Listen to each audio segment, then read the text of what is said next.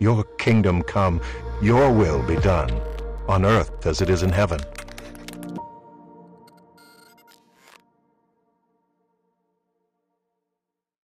we get the Bibles passed out before I start instead of like waiting? You know what I'm saying? Hey, if you need a Bible, I want you to raise your hand. We've got Bibles in the back that we'll get to you. Bible.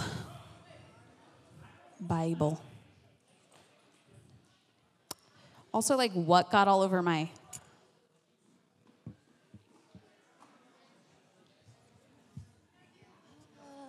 I feel like I need to do jumping jacks just to get warm. It's freezing. Okay. Do we all have Bibles? Do we? Okay, we got to buy new ones. If you didn't get one, I'm sorry. It'll be on the screen. Okay, not yet, though. Okay, I could just see it back there. Okay, hey, we're going to pray and we're going to jump in, okay? Are we ready? Okay. Jesus. Okay, now we can pray. Suckers. Okay. Jesus, we welcome you into the room right now. We thank you that we don't just talk about you. We don't just read the Bible to say we did it, but we want to encounter you tonight, Jesus. We thank you that you are at the center. And right now, Holy Spirit, we thank you for coming into the room. It says that you reveal Jesus to us. So, Lord, what we're asking for is a revelation of Jesus tonight. We love you and we thank you in Jesus' name. Amen. Okay, we are continuing our series, As It Is, which you guessed it, it's from a Bible verse, right? On earth as it is in heaven. And tonight we're looking at the gift of prophecy. So I want us to quickly turn to 1 Corinthians 12. Now, I love prophecy. This is one of those things that I absolutely love. I grew up in a church that I would say is like prophetically friendly. Like, we were okay with it, but my perspective of the prophetic was always one person. It was mostly the pastor, almost always the pastor, would get a word from God. He would come up to the stage, and somehow it would rhyme every single time. I'm like, so God like really rhymes when he speaks. Like, it's always like, my people or something. Like, it always start like so aggressive. So I grew up knowing about the prophetic. I grew up knowing that God is a speaking God. When we talk about prophecy tonight, this isn't like fortune teller with a weird crystal ball, like telling you the things of the future. It's not that. So I don't want you to think that, but I also don't want you to think like one guy gets a word, then it rhymes. It's also not that. Okay, 1 Corinthians 12:1. Okay. So this is Paul addressing, and we've been using this verse throughout this series. This is Paul addressing the church of Corinth, and he's saying, now concerning spiritual gifts, brothers, I do not want you to be uninformed. I want to pause there. Considering talking about spiritual gifts, tonight what I do not want you to feel is uninformed. When we talk about the gift of prophecy, it is a gift. In the same way, on Christmas morning, I want you to imagine Christmas morning as there's snow falling on the ground, right? It's precious. You have slippers on. You're probably in footy pajamas your mom made you wear. It's okay. I still wear them too. You run out to the tree, and under the tree, there's gifts everywhere.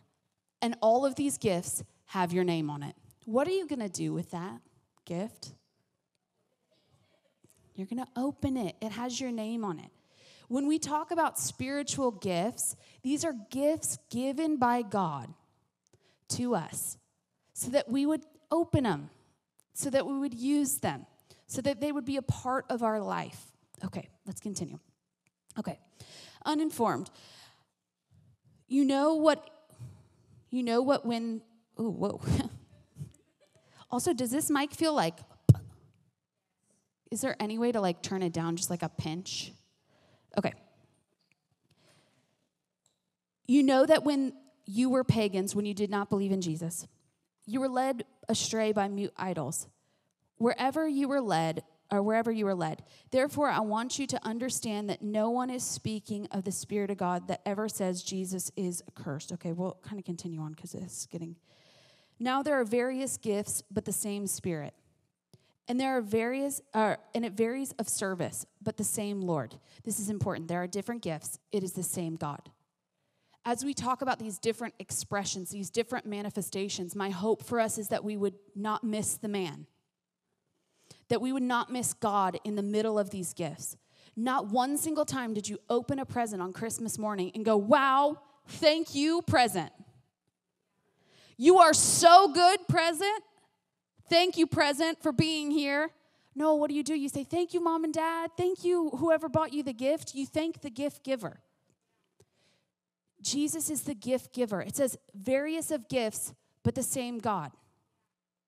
I do not want us to talk about prophecy and miss Jesus in it. Tonight's entire focus, we might not actually get to what it means to prophesy. Tonight's focus is that we would not miss the man and just talk about a manifestation. It's not worth it. It says, there's in the New Testament, it talks about like, you did all the things. You prophesied, you healed the sick, you raised the dead, but I don't know you. Like, I don't even know you. I don't want us to be young people. And let me be very clear. I believe that God is doing something in your generation when it comes to the prophetic. It feels heavy. It feels weighty. It feels very important. But I do not want to get it twisted. I do not want to talk about it without bringing the centrality of Jesus back into the middle of what it means to walk in these spiritual gifts. Okay? We good with that? Okay.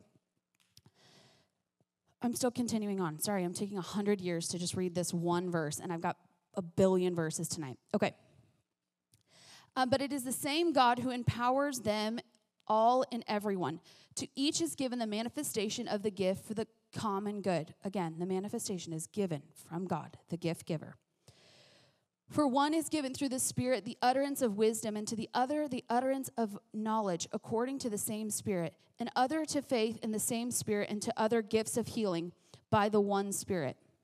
Again, it's bringing all these gifts back, all because of God, all from God.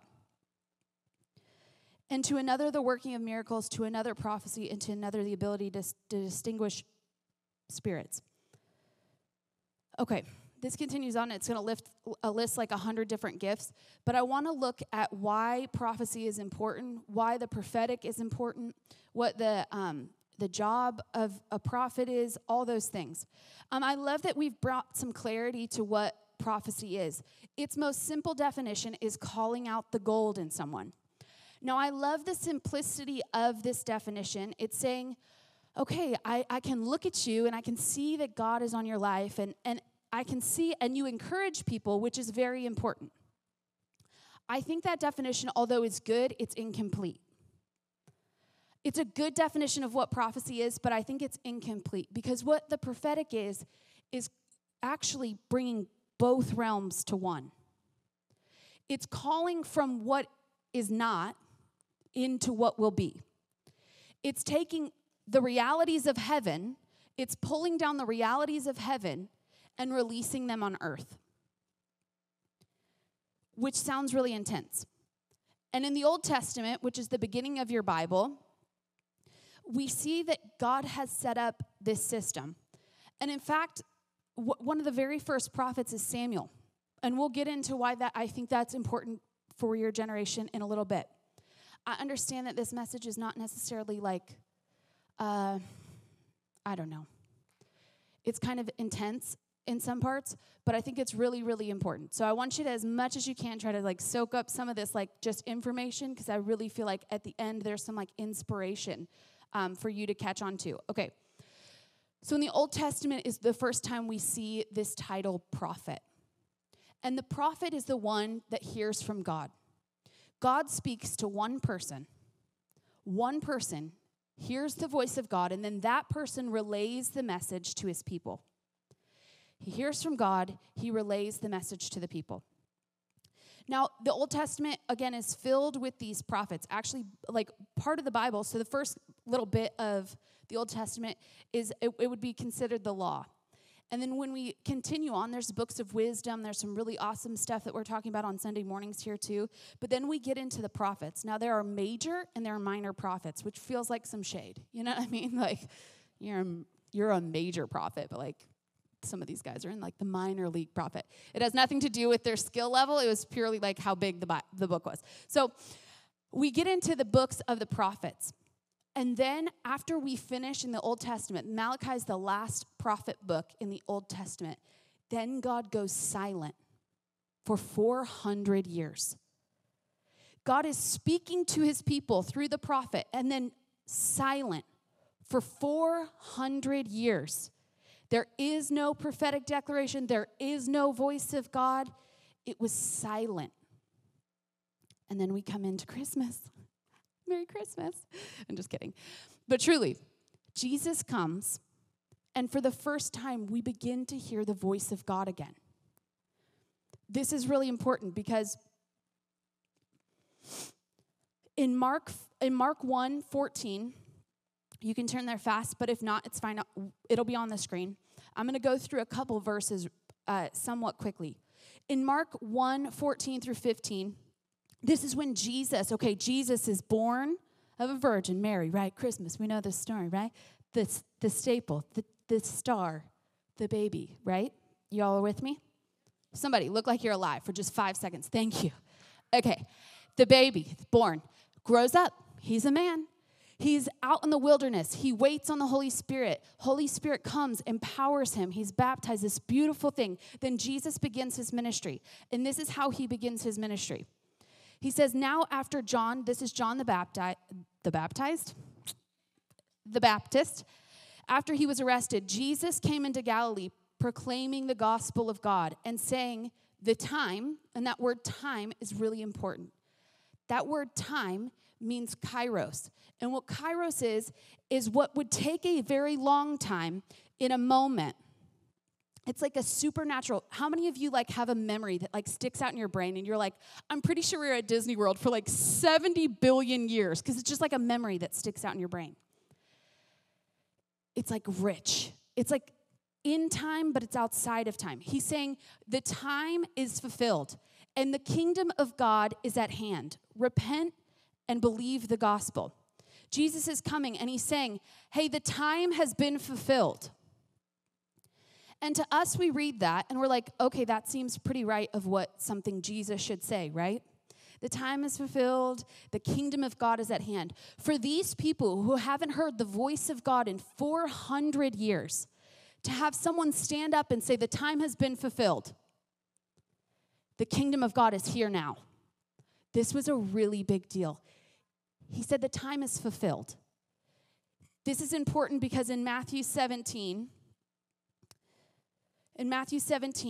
this is well into Jesus' ministry. And at this point, he grabs his boys. If this was Instagram, it would have the little green star at the top. Like, this is close friends moment. He grabs his friends, and they go up a mountain.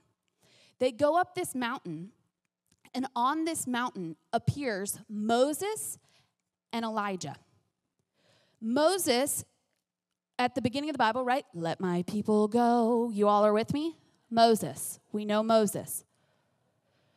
Moses is on the mountain, but he's also on the mountain with Elijah. Elijah is one of those Old Testament prophets that we talked about. They have this encounter. Jesus, his physical body is transformed. There's a commentary that says this portion of the Bible is 3 disciples catch a glimpse of the intersection between heaven and earth, and they observe Jesus in his heavenly glory. This moment is significant because in this moment, Jesus himself fulfills both the law and the prophets. Why does this matter? Because it was prophesied that one would come and he would fulfill both the law and the prophets. Why would we need those things fulfilled? When Jesus stepped foot on the earth, Jesus changed the game for us. Jesus was this missing piece in the story that God is telling.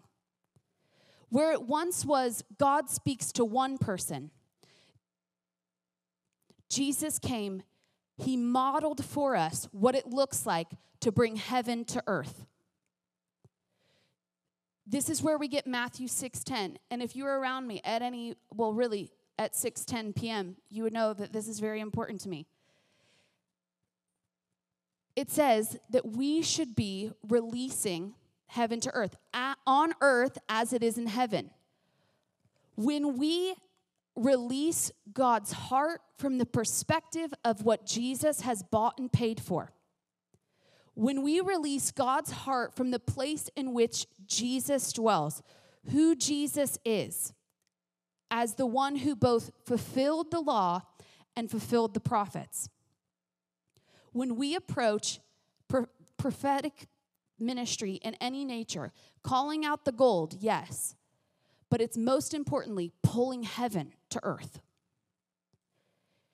It is a kairos moment. It is what should only happen when we all go home to meet Jesus. That's healing. That's destiny. That's freedom. It's pulling those things down from heaven into the world we live in today. But the peace, the importance is not the gift. It is always Jesus, the one who gives the gifts. You can be the most, okay, let me just talk for my own life. Is that fine? Yeah. Good. I'm glad we're together. This is how I thought it worked. I thought, as a Christian, I say yes to Jesus. I say yes to Jesus. That's a beautiful moment. We love when people give their hearts to Jesus. It's important. I say yes to Jesus. And then I consecrate myself. I say no to things. I say no to the parties. I say no to the thing. I'm focused on Jesus. I consecrate myself. I make the sacrifices. I do the things. And then he sees how much I've set myself apart. And his anointing. And he anoints me. And then I, as this place of being consecrated and anointed, I then get to release the kingdom. Listen, all of those things are good.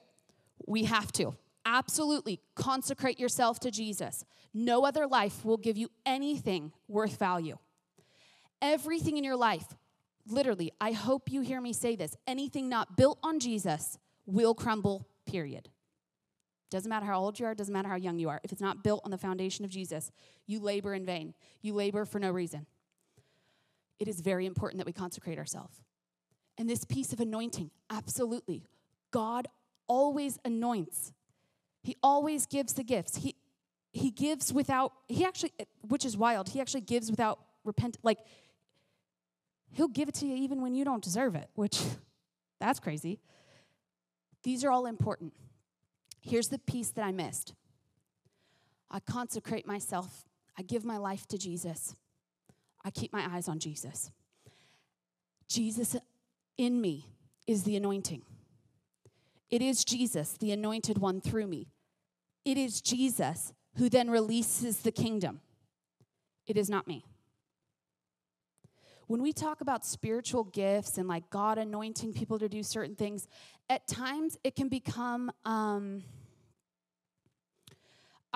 little bit of how the world would view it. A little bit like you practice long enough, you work hard enough, you blah, blah, blah.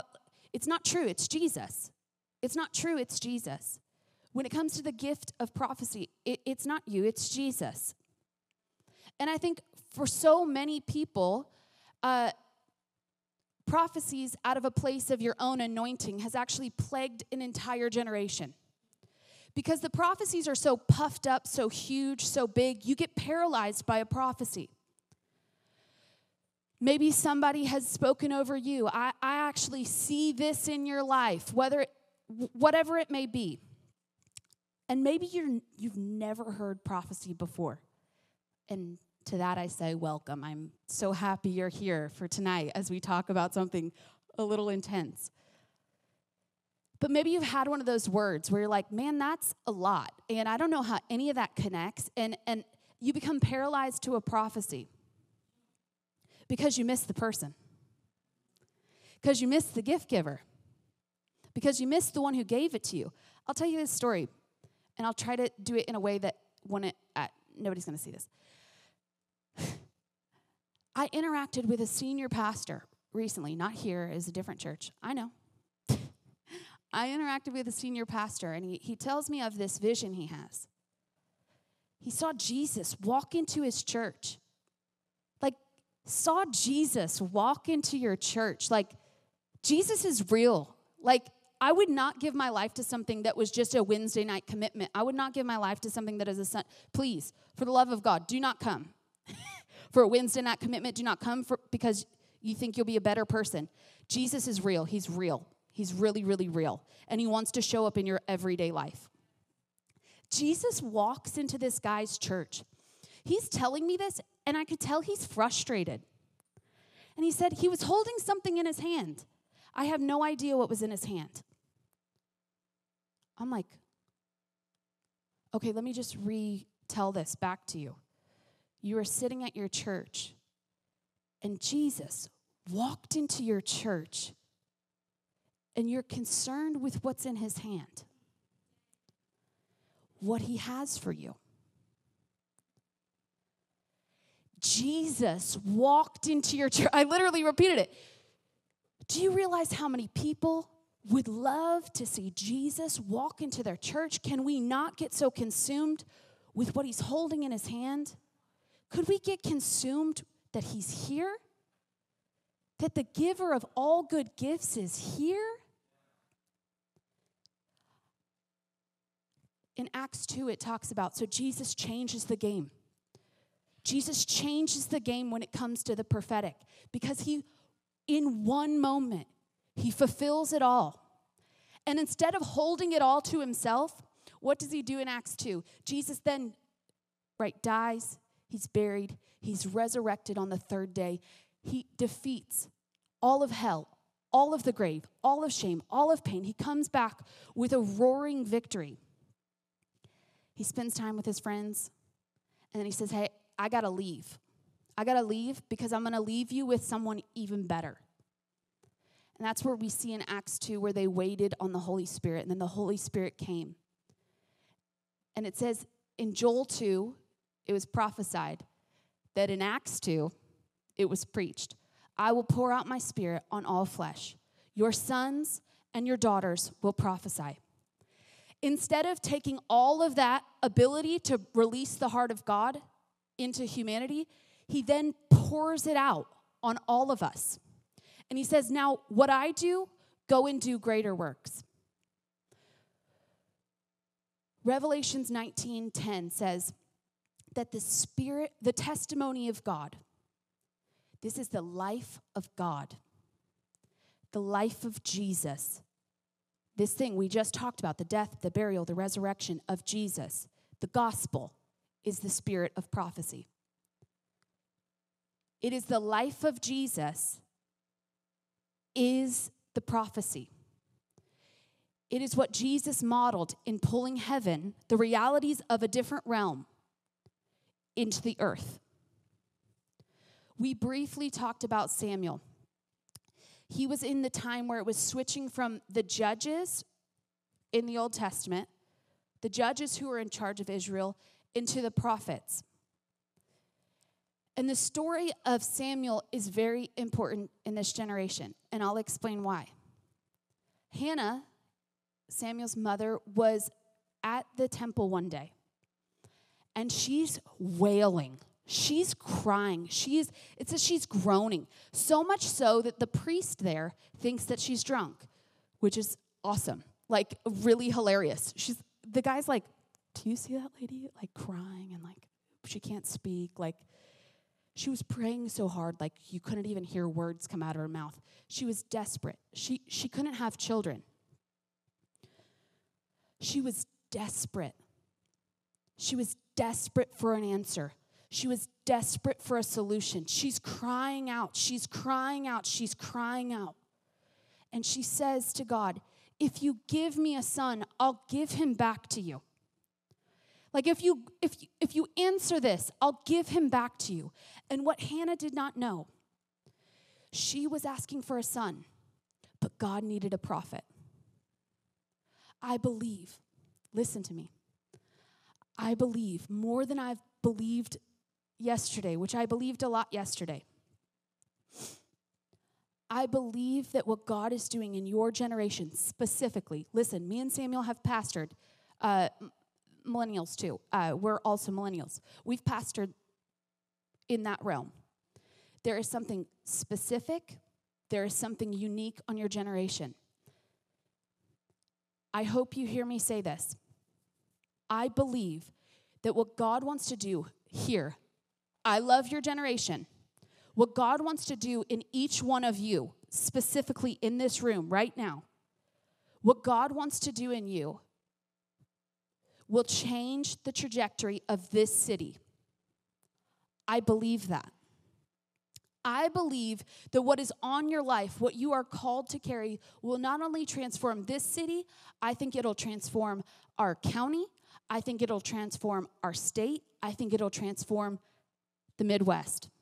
I really believe it, and I believe that ripple effect will go into your entire generation. I believe that. Not only do I believe that, we've had other prophetic voices speak into. I literally just sent Sam today a prophecy from last year, this time. Dude's like a legit guy. Like, not just like Kirsten has a good idea or like loves her job. Like, this is a guy who does not know you. This is a guy who has no context for our church. Prophesies over Zoom. I feel like God is going to do something significant in the youth of your church between millennial and Gen Z. He prophesies like a coming revival in you. These prophetic words matter. These manifestations matter. These gifts matter. And I believe more than ever that your school, your family, the world is praying right now. They don't even know they're praying. They're hurting for a solution. They are crying out for something better. Worship team, you can come up. They're crying for something better. They're looking for an answer. They're looking for a solution. They're looking for anything to stop the pain. What they don't know, they're crying out for solutions, but God is releasing prophecy over your generation in a way that we have not seen before. The ability to walk into your school and call heaven down. The ability to walk back into your home tonight and your parents sleep peaceful because you're there. The ability to walk into your workplace and somebody goes, whoa, like, I don't know what you have, but I just feel so at home with you. The world is crying out right now for an answer and a solution. And you're it. Like, tag, you're it. It's the testimony of Jesus. It's Jesus' life in you that is the spirit of prophecy.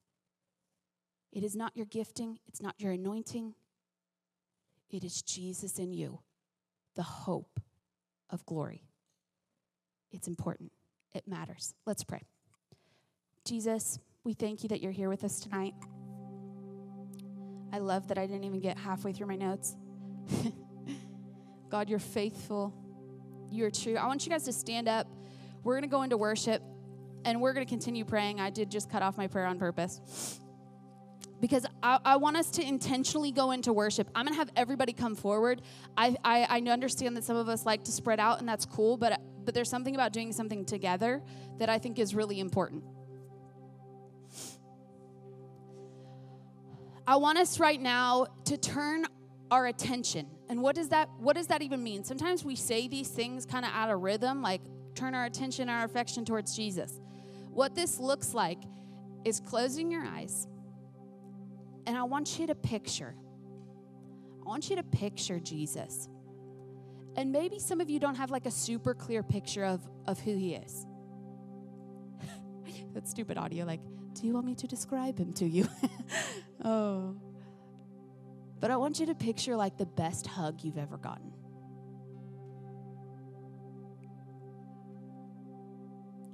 There is a man who knows your name. There is a man who both wrote your name on the palm of his hand but also the same palm of his hand was nailed to a tree. There is a man who gave his life for you, who on purpose, on his own accord, laid down his life so that you could live. What a love. What a sacrifice. Jesus, we turn to you, that you didn't just stay on the cross, but you actually swallowed all pain, all shame on the cross. All sickness, all disease, you took it on. You took it on for me. You took it on for each person in the room. Right now, Jesus, we look to you. We look to you. You're both the giver and the gift. We look to you, Jesus. And we thank you that you told us to pray like this. Your kingdom come. Your will be done. In Revolution, in Champaign-Urbana, in Illinois, in the Midwest, in our nation, and in a generation as it is in heaven.